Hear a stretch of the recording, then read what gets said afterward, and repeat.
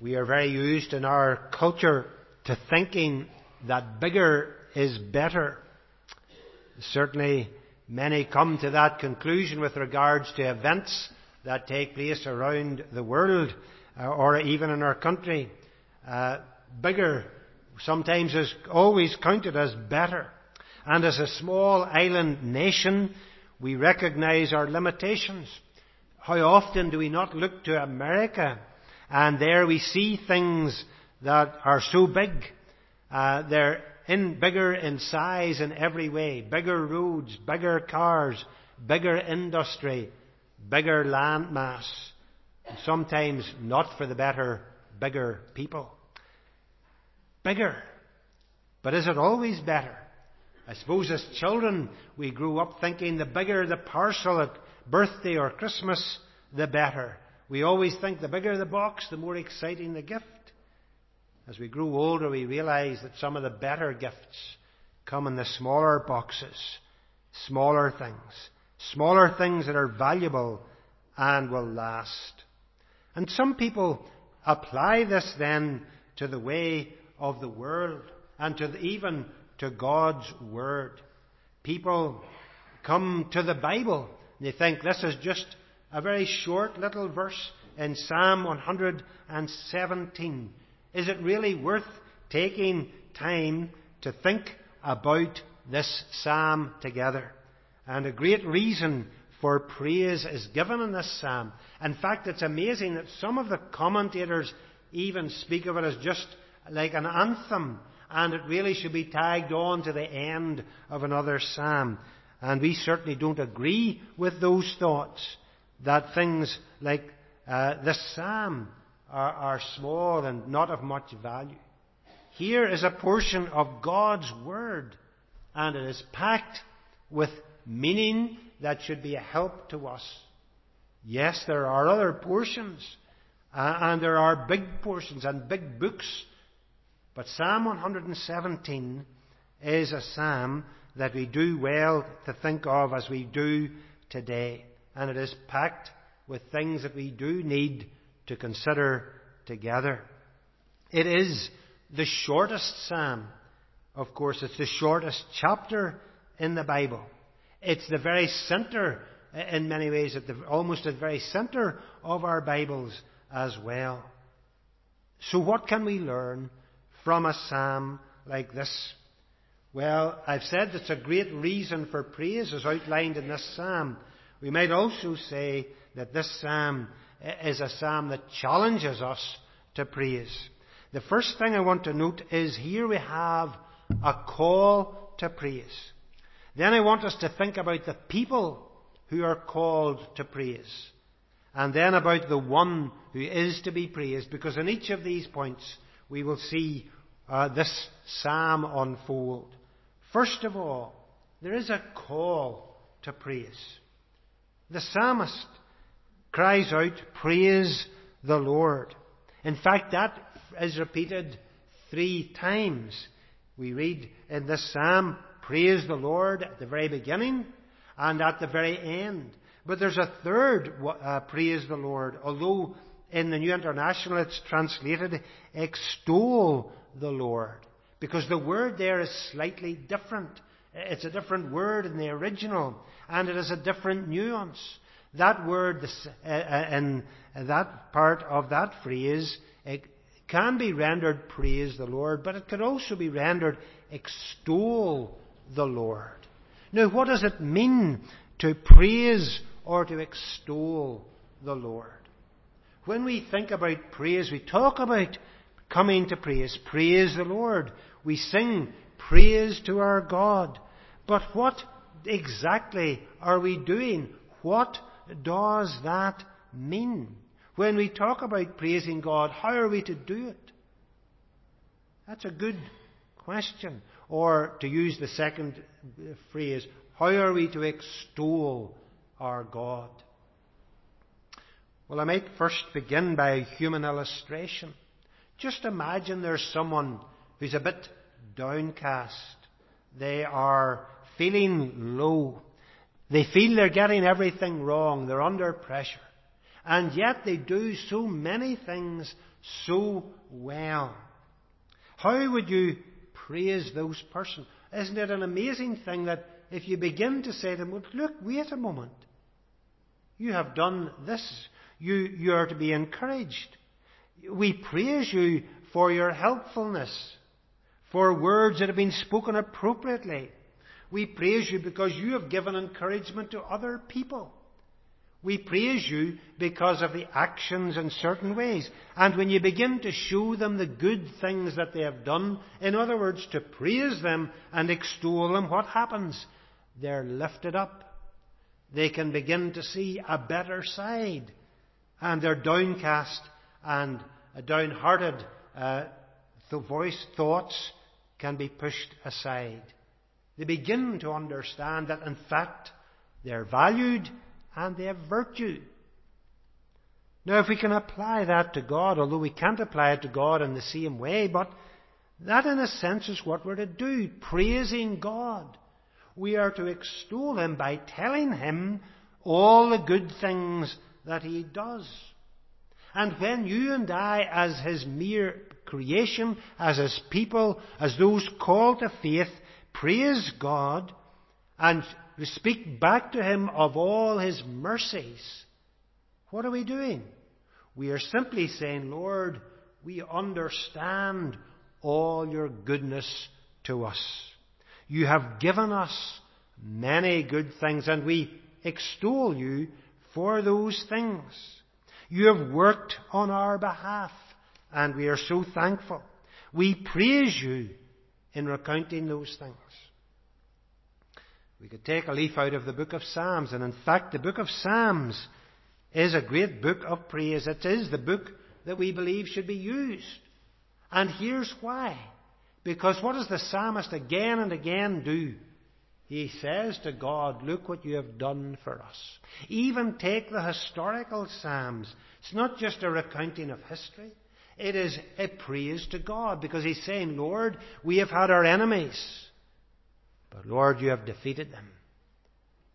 You have helped us to overcome our enemies. Or the psalmist comes and says to Lord, you are my refuge and my strength. You have come near to me in my trouble and lifted me up. And I am praising you for that, because I know the good and the benefit it has been to my soul. So again and again the psalmist comes back and is saying to God, this is what you have done. And even though we may in the Psalms be speaking of things that are past, they also point to the things that Christ has done for us, because they're full of the Lord Jesus and His death on the cross. Every psalm is a psalm of Christ and what He has done. And even this psalm, how can we praise and extol God unless we look at the reason which we'll come to shortly? We praise, we extol the Lord by recounting to Him the great benefits to the soul, and that shows your appreciation and mine for the greatness of our God. See, it's so different from people. We might go back to our illustration. We can praise someone and we can show them their virtues. And what can happen? Some personalities get a big head and get arrogant and proud and begin to think they can do everything and anything. And they think that they are better than they are. Well, friends, that may happen with men and women, and sometimes therefore we have to curtail our praise. And sometimes in those people we have to point out their faults. But not so with God. There is nothing we can say of what God has done that will cause Him to be arrogant or proud, for He is worthy of all the praise, all the honour and the glory that we would give to Him. And so let us praise the Lord. Let us use the Psalms to praise Him. And in our prayers we can extol Him. We can recount to God His blessings to us, of how He has given health and family and life and spiritual life and food and all of these things. And we praise God. And as we do so, we are saying, Lord, we thank you and we appreciate your hand upon us. We praise you for it. So here's a psalm that calls people to praise the Lord, to praise Him for all His good things, to recount to Him His many blessings to us. Praise Him. We might just say that the praise comes at the beginning and at the end and in the middle. And there's even a lesson in that. Our lives should be full of praise to God. Praising Him in the morning, in the middle of the day, and at evening for all that He has done. Secondly, we want to think about the people who are called to praise the Lord. See, as a psalm written for the Jews, to the Jews, many might have thought, well, this is a word of praise. It's a call to God's own chosen people. And it certainly is that, but it's more. Here's a psalm that, as we see, calls all the nations. And as we think about that, the psalmist has a much bigger, wider vision than simply one people group. It is way beyond a call to Israel as God's people to praise their God. As we read the Old Testament, we may consider sometimes and think that it was all about the Jews. It's full of the people of God and Israel, and it's certainly all about the Jews. The Old Testament is full of that. But let us remember that the Jews were always benefiting other nations. We could take, for example, a woman like Rahab. Yes, Rahab, the prostitute. What happened to her? She was brought in as a God-fearing Gentile and became part of Israel. Or we could take Ruth the Moabitess, who again became a God-fearing person and was part of Israel. Both these women, in fact, maybe to our amazement sometimes, are in the ancestral line of our Saviour Himself. So, though the Old Testament is very much about Israel, there is always a vision for a wider kingdom. And we're not told of many others who became God-fearers, but we know that there were those who saw Israel, learnt of Israel's God, and began to fear Him. We read of them, some of them in the New Testament. We're thinking about Cornelius in Acts, and we'll be doing that again this evening. A God-fearer. But here in this psalm, the call goes out to all the nations. It's not simply a message for the Jew. It's no longer just to be proclaimed to people who are in a small, narrow group. Every single people on earth. That's why we read from Romans chapter 15, because Paul applies it in that very way. We note how Paul is arguing there, and he's talking about how Israel would benefit the Gentiles.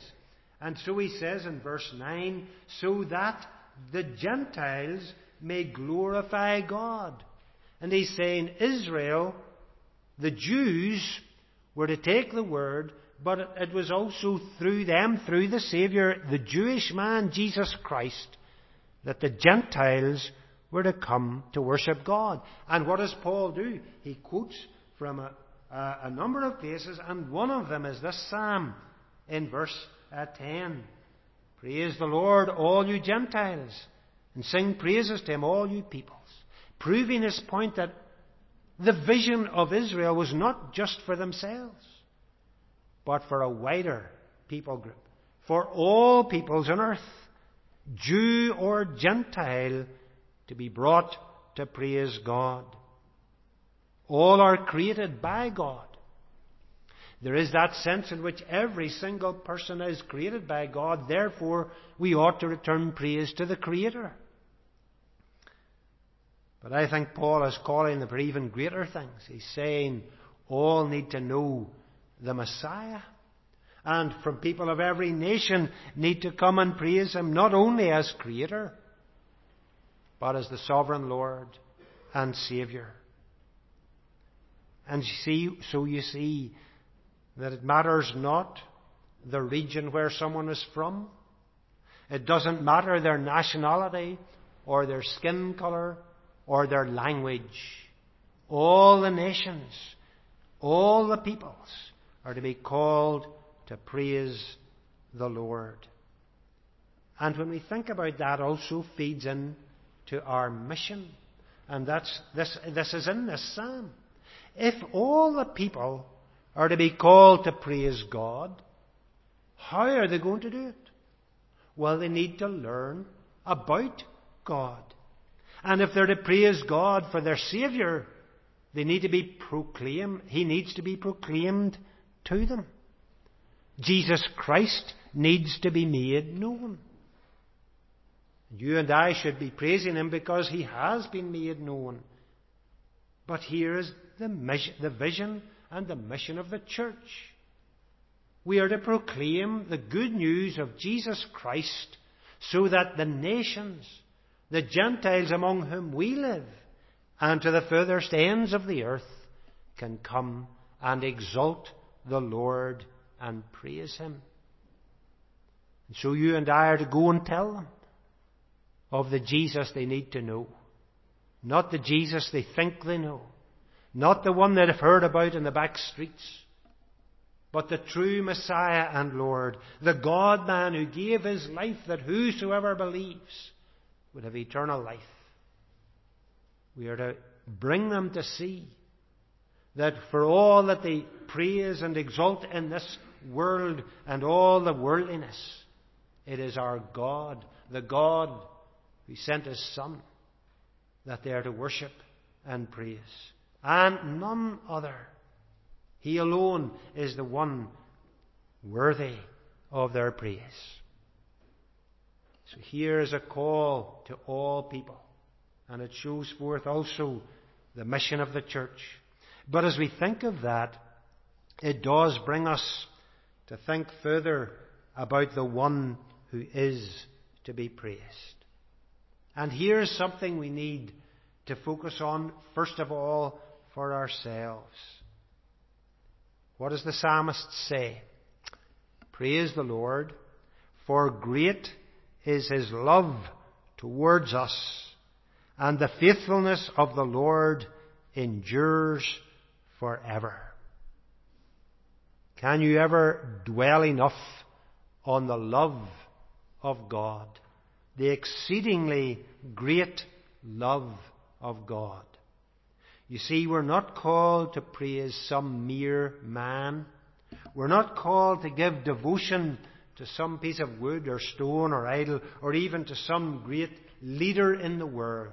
No, we are called to praise the God who has loved you. And how did God love you? He loved you and He loved me by sending the Lord Jesus Christ, His only Son, into the world to die on the cross. The Father in heaven gave Jesus Christ as the everlasting Saviour in His love. That's why in John 3:16 we know so well, for God so loved the world that He gave. And this is the God you are to praise. Can you praise Him for His love? See, you can only really praise God for that love if you have embraced the Saviour He sent for your sin. If you have yet not embraced Jesus Christ as Lord and Saviour, you're still outside of His love. You've rebelled in your sin and in your wickedness against Him. You're doing your own thing. But He loved you. He sent Christ to die for you. You need to know that if you reject Jesus as your personal Lord and Saviour, you're rejecting the love of God, you're still under His wrath, there's only one other place for you to go, and that is under his wrath, to be condemned to the everlasting judgment and the pains of hell forever. And we praise God that he will judge the earth, that those who reject him will be judged. But we praise him far more for the unbelievable, the everlasting depth of his love that should send his Son, not simply into a world that may treat him well. What did Jesus come to do? He came to die on the cross. He was nailed there. Why? He was obedient to the cross. Why? Because of his love for you and for me. Is that not worthy of praise? That's why I've called this the great reason for praising God. Because there is no better reason.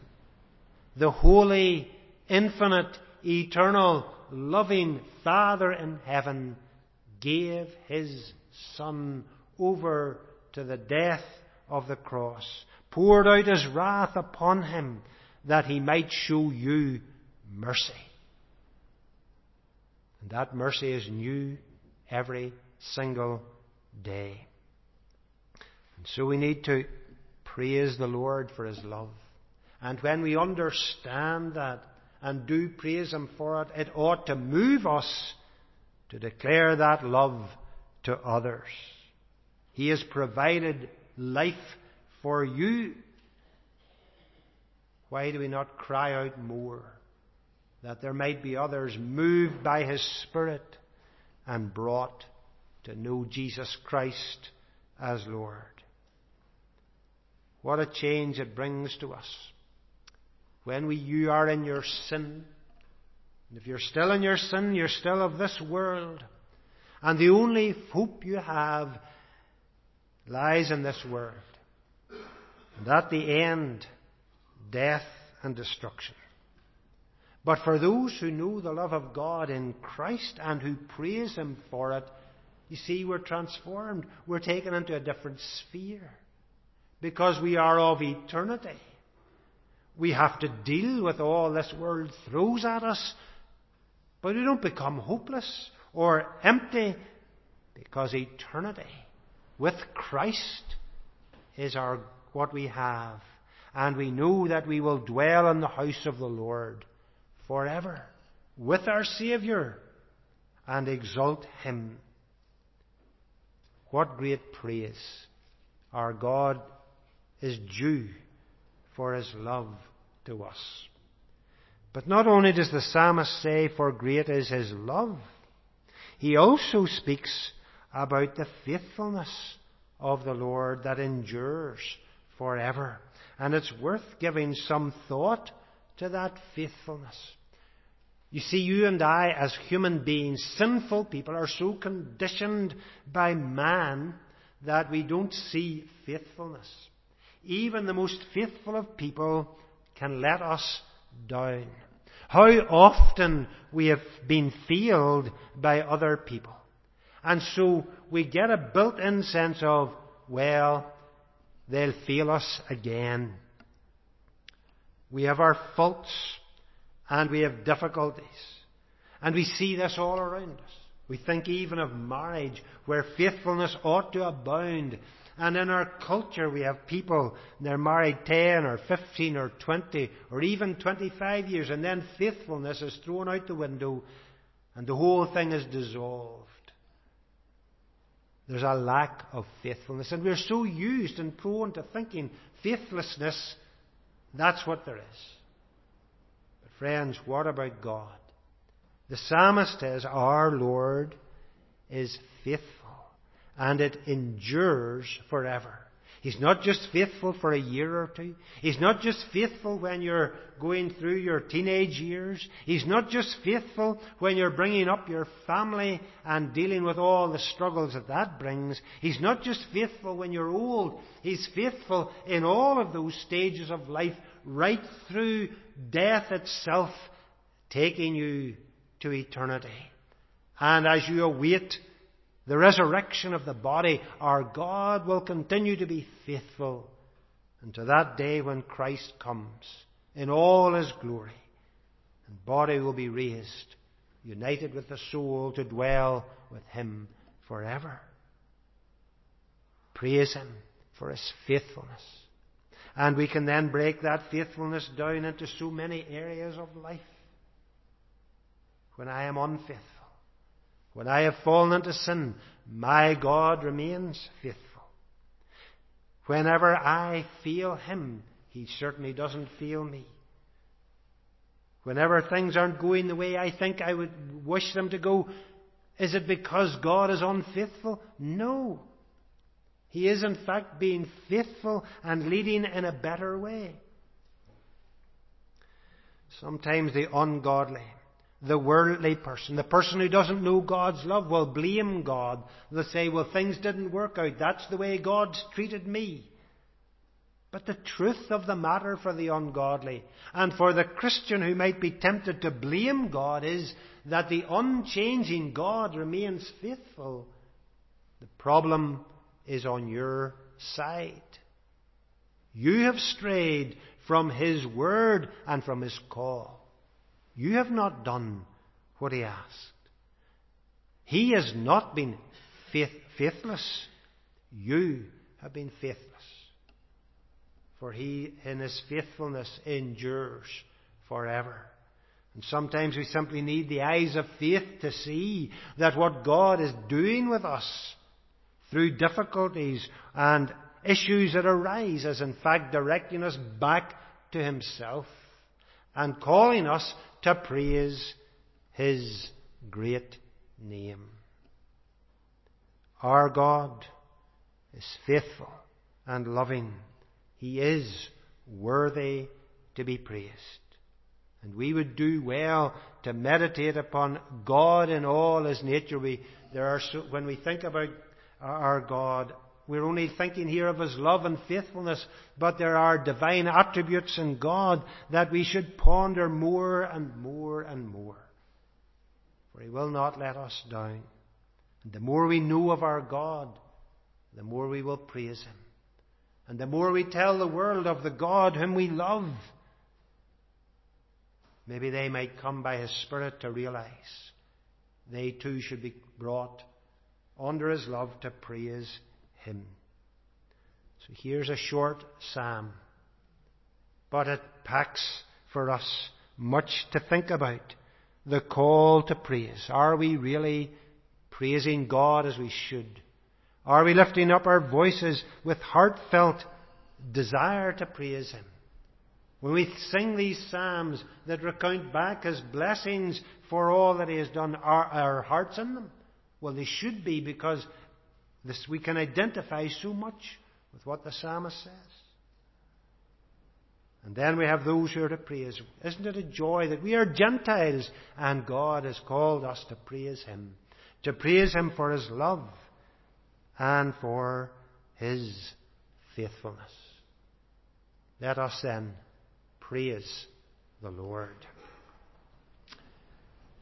And we're going to do that, and we're going to turn to this psalm, and I'm going to ask, we're going to sing Psalm 117, the A version. I'm going to ask if we could sing it through twice, please. It is short, but let us take this psalm.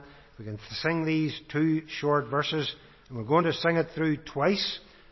Psalm 117a. O all you nations of the earth, give praise unto the Lord. And all you peoples, magnify His name with one accord. Why?